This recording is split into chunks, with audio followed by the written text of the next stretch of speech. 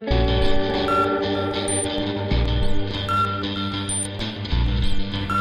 Constellation, Episode 16. Cassette Wormhole.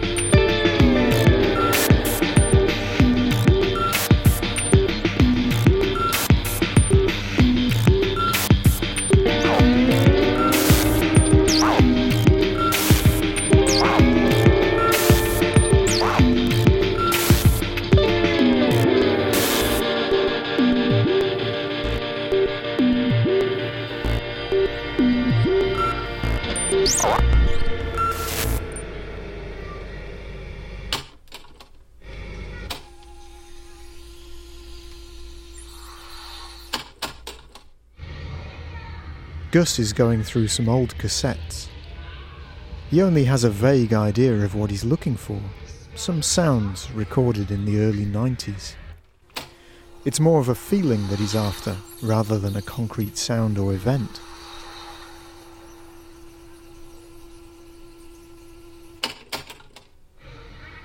Some cassettes are from his audio diary, some are from studio sessions.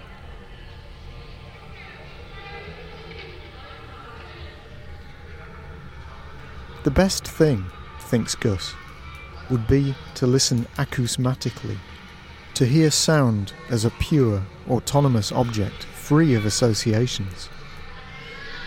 But for most people, and for Gus especially, it's almost impossible.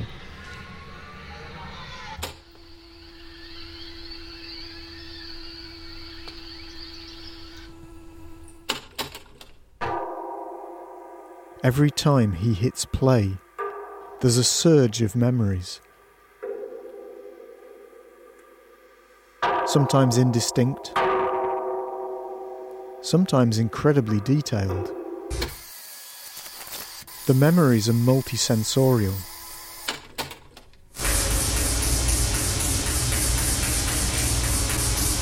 People, emotions, places, smells, sights, the weather, the light, the feeling of the ground beneath his feet.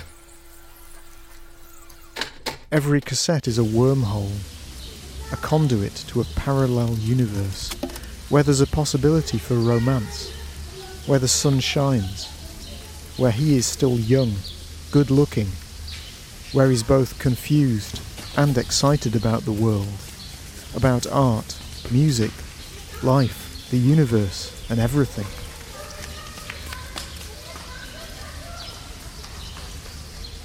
Only the confusion has stayed with him.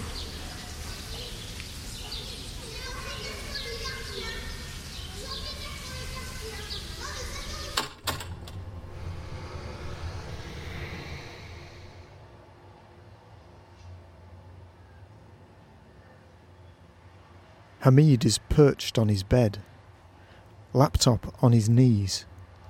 Fahim has been in touch with them again. He has interesting information, and he seems to speak with knowledge, with authority. But Hamid doesn't know what to do with the information, doesn't really understand what Fahim wants with him. He'd asked him if he was really ISIS. "They're working through us," Fahim had replied. "Are you a terrorist?" Souflan had asked later. "No, I'm just here to assist, to guide. They are with us," came the reply. Hamid has been struggling through the documents. Fahim says that this guy, Frampton, a director at BAE Systems, is responsible for killing civilians in Syria, in the Caliphate.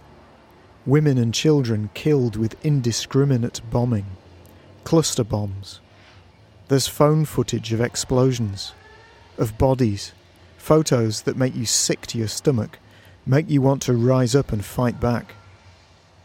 Then there are aerial photographs with cryptic signs, close-up photos of bits of spent munition, copied documents and emails. This isn't Hamid's thing at all. It's too much information. But he understands that these are weapons made in the UK and that there are people in the government involved. This Kaffir has received huge bribes to get around export licenses and so on.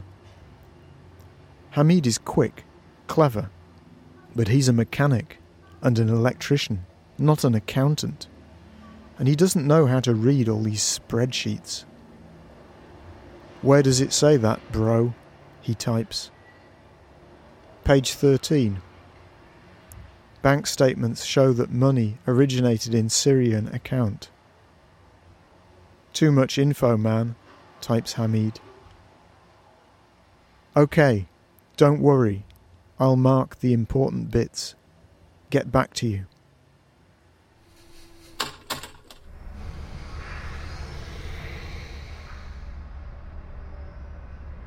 Shit, thinks Naima, logging off. As well as it's heavy trying to stay in character as Fahim, it's an uphill struggle to get the information across. She's convinced herself. Okay, Frampton would be able to argue his way out of it in court, but for disciples of ISIS like Hamid and Souflan, it should be pretty convincing. Frampton is also behind the deals that led to atrocities in the Western Sahara and Mahmoud's death in prison. But no one's interested in that conflict anymore, particularly since Donald Trump recognised Morocco's rights to the area at the end of 2020, dashing 30 years of hope for the Polisario. And the Polisario aren't exactly friends of Daesh either. So Naima sticks to the Syrian angle. Frampton has received large amounts of money in bribes to circumvent UK regulations and supply arms directly to the Assad regime. And there's photographic proof that these arms have resulted in civilian casualties in ISIS-controlled areas. Thank you, forensic architecture, she thinks. Of course, Frampton isn't really interested in who is killing who. He's a businessman.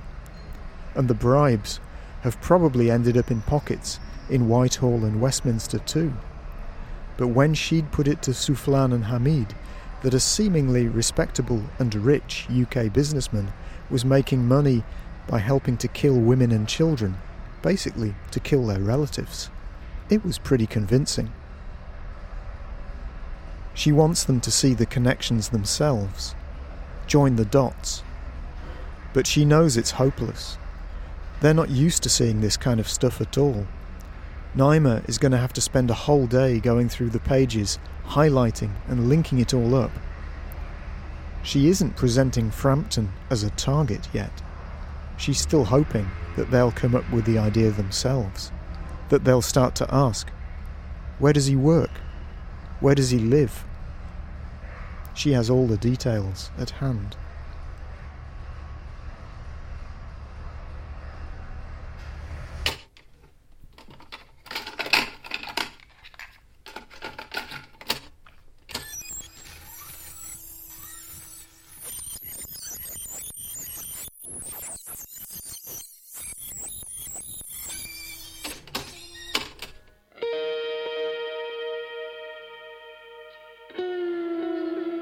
Later, Naima is walking, drifting along the promenade made from huge geometric slabs of concrete.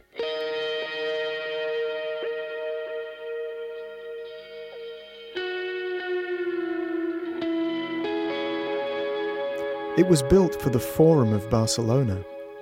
Now, out of season, it's like an abandoned playground for giant children.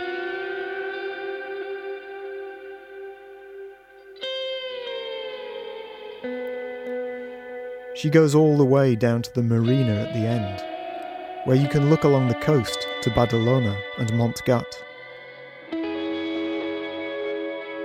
Then she turns down towards the water.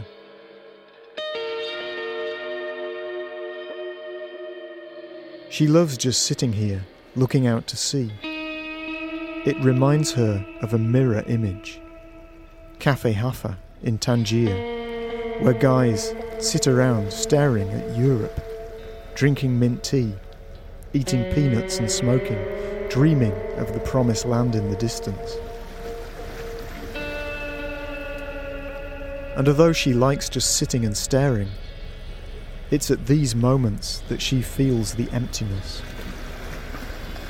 She misses Mahmoud so much, misses their long discussions, their days of action, hitching rides across the Sahara with cameras, and their lazy days, lying in bed, listening to the city filtering in from outside, the reverberations of the house, turning the street noise into music.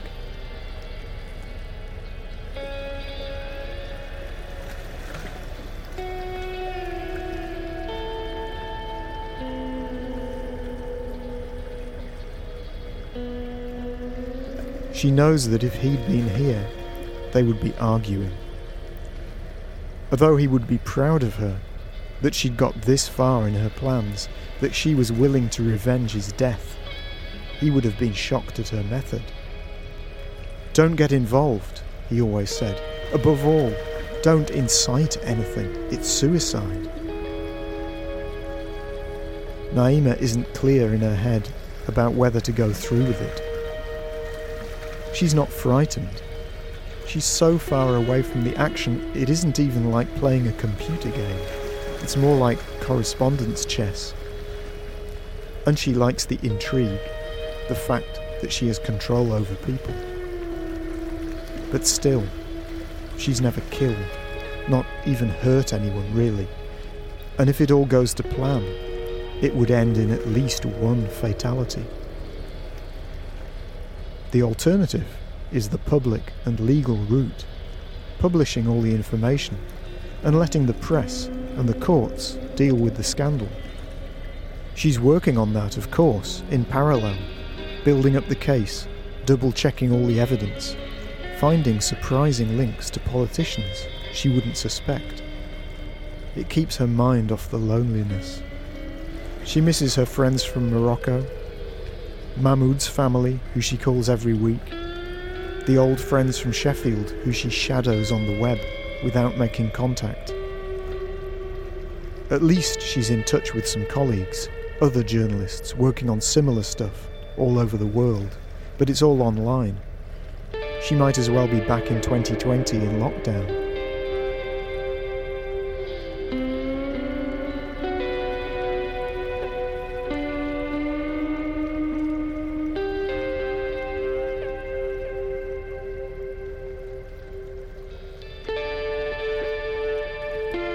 On the way back to the city, she sees a guy walking along with a large backpack. As he comes closer, she sees that sticking out of the pack is a complicated 3D camera. He must be gathering data, images for Google Maps or something, the bloody panopticon. Suddenly, she realises what this means. She has to get out of the way. She squeezes herself behind a lamppost. Of course, they would blur her image on the web. But still, somewhere they must keep the original data. He's not paying attention, just looking at his phone.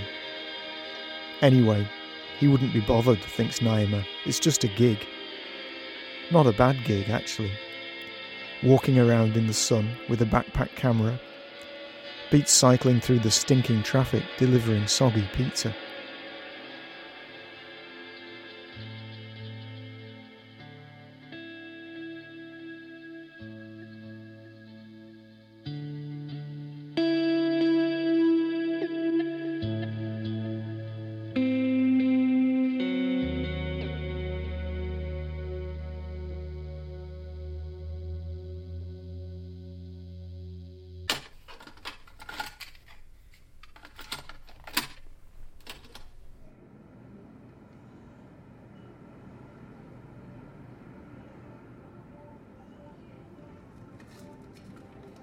What the fuck is he doing? Chris. Brian, I mean, thinks Des, sitting in front of his computer, looking at himself on the video. He's supposed to be here for an online policy brainstorm, and Brian has left him staring into the digital mirror again. Sometimes Des wonders why he got into this at all, tracking Brian down, persuading him to come back, to go into politics. He hadn't imagined that it would all be such hard work. He'd thought that all Brian needed to do was to give some speeches and people would be completely in awe of him. But it was more complicated. It wasn't like the church. These people weren't believers yet. They had to be taught what was going down, what to believe. And Des sometimes has a sneaky suspicion that Brian doesn't believe half of what he says. What he thinks is great about Brian is how he's managed to steal the environmental debate away from the left. Preservation of the earth goes together with a resistance against the Great Replacement, against the attacks on family values, and for a return to the natural order. He's managed to turn it into something both radically political and spiritual. In a way, it's a bit like that new coalition in the Netherlands, he thinks, but united in one party, behind one man. "Hey man," says a voice out of the darkness. Brian Christopherson, it says on the screen. "Can't see you, mate." "Oh, sorry, wait. Better?" says Brian, fading into view. He looks great, thinks Des. You wouldn't guess he was over 60. "Hey, we've got to talk about this vaccine truth lot. I know you think we shouldn't target them, that you're worried that Dom is pushing me into something that doesn't fit with our mission. But you know, I don't agree with them either. I never understood how they could demonstrate, even riot against the lockdown because it took away their rights, and then refuse to participate in the vaccine program that was the only thing that was going to give them their rights back." "Well," says Des, "yeah, they're not exactly consistent." "No, not at all. But don't you see that this confusion in itself shows that they're just the people I should be talking to? These are the people who've lost all trust in the political establishment. They can see that the promises of the Tories and Labour were empty. They can feel, although they don't articulate it, that they've been fucked over, tricked into supporting Brexit, and they don't trust the left. These people need an alternative, a British alternative. And Dom's right, they don't really need theology. They need teleology. They need purpose in their lives. They need me. They need us, Des." Okay. You've convinced me. So, let's go ahead with it. You'll address the march on Parliament next weekend, yeah? That means I'll have to get in touch with the organisers. The good thing is, that lot are so active on social that if it goes well, it'll give us tons of free publicity. "Yeah, brilliant, Des. I knew you'd come around. But there's still some of them that we have to watch out for." "What do you mean?" says Des. QAnon. They're still really involved there. You can see it from the placards. Half of them say stuff like, "Save the children, stop 6G," or "AstraZeneca murderers." I'm worried about their involvement, especially, this fixation they have on paedophilia. I have to watch out not to rake up my past. Our past, Des. You're not a pedo, Brian. No one at the NOS was ever involved in anything like that, were they? No, you're right, but still, anything that points to scandal can make us weaker. Anyway, shit, I've got a meeting with Dom. I'll catch you later, Des. Bye.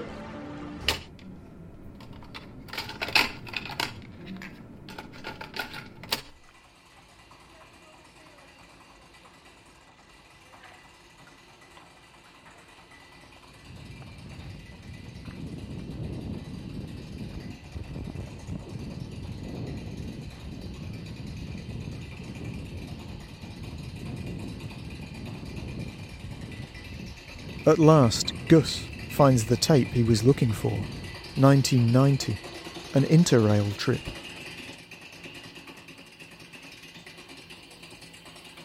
Dave had just come round at the beginning of summer with tickets. "Gus, we're going on holiday. It's about time we got out of here." "But," says Gus, "I was supposed to go with me mum to..." "I asked you mum already. She thinks it's a great idea. We're leaving next week." "But where will we stay?" "Camping. I've got a big tent." In fact, Dave had had a tip-off about some imminent drug busts, and he'd decided he didn't want to be anywhere nearby when things got hot. Of course, there was always the possibility that his contacts might think that he'd grass them up, but he thought he'd take the chance. And Gus definitely needed to get out of Sheffield. He'd not really got back on his feet since he'd come out of hospital.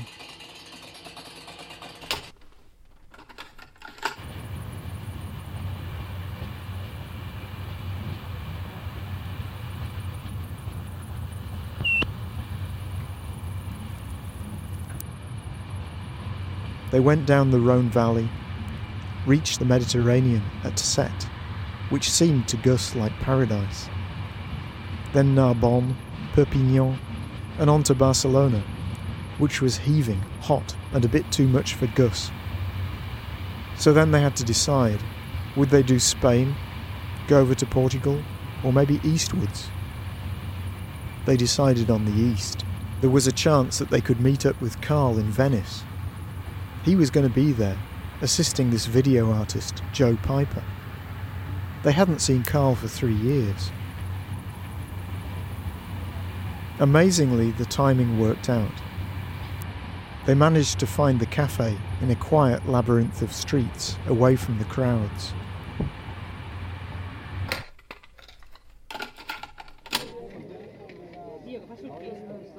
Carl came in with Joe.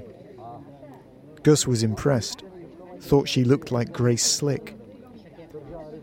Carl introduced Gus as a sound artist and Dave as an artist who works with chemicals. "Oh," said Joe, "like Robert Dayton?" They all looked blank. "Check him out," said Joe, and then excused herself. She had to meet some curator. Carl took Dave and Gus around some of the pavilions.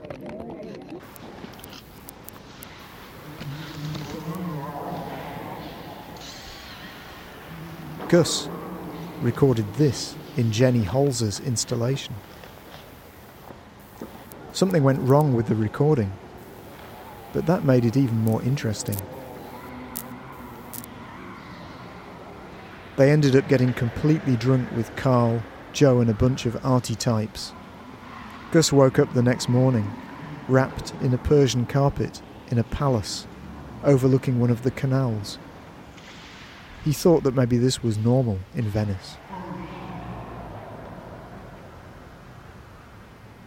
But the East was calling. Since the fall of the Berlin Wall, a whole new Europe had opened up just over the Adriatic, said Dave. They only needed to jump on the next train.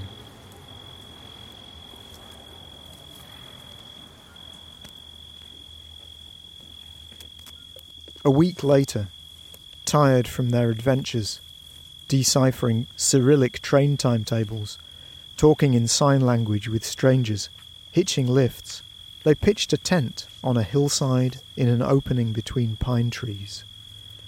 They'd made it all across Yugoslavia, or former Yugoslavia as it was becoming, changes happening in real time.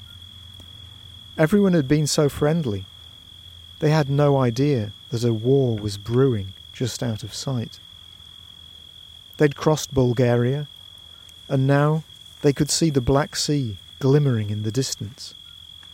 In the morning, they'd carry on down to the beach, but now it was too late, too hot, and the air was thick with scent.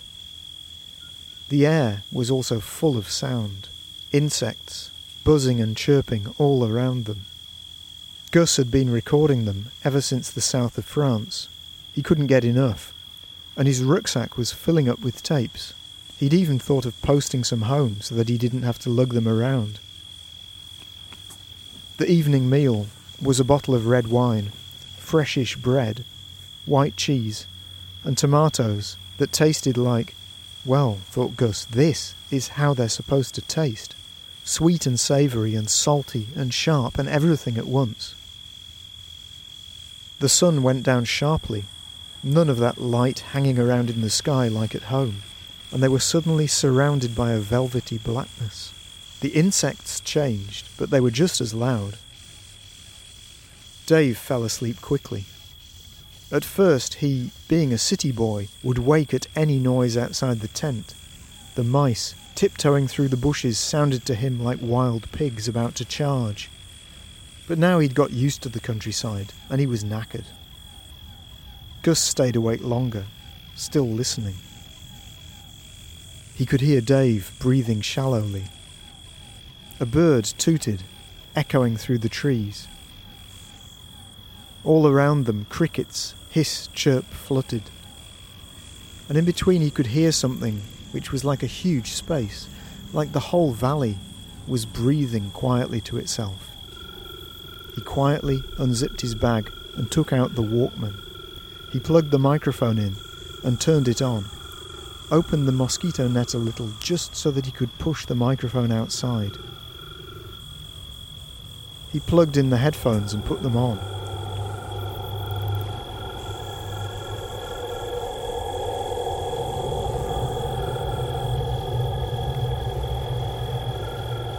And it was as if Gus had dived into another world.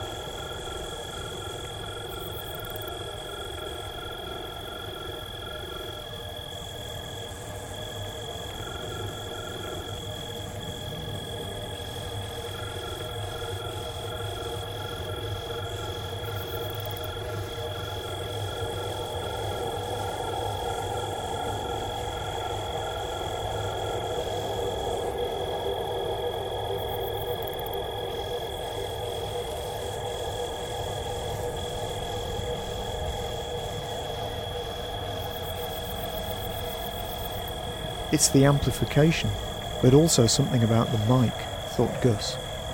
It abstracts the sound somehow. It makes it more musical. The landscape becomes a concert hall for the insect musicians. An accompanying drone faded in from a distant plane, and Gus started to doze off, happy to know all this was being written onto the cassette.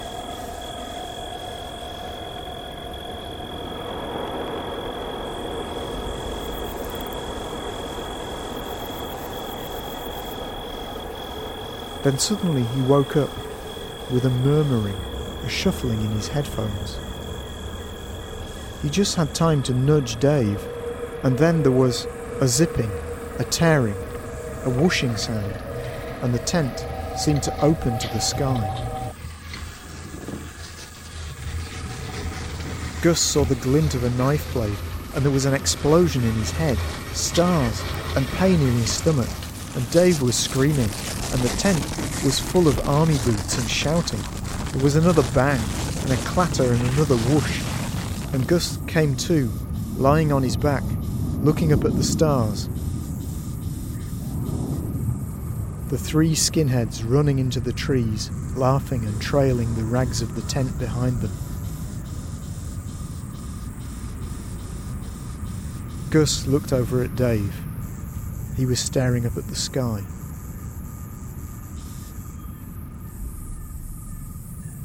They were silent for a long time.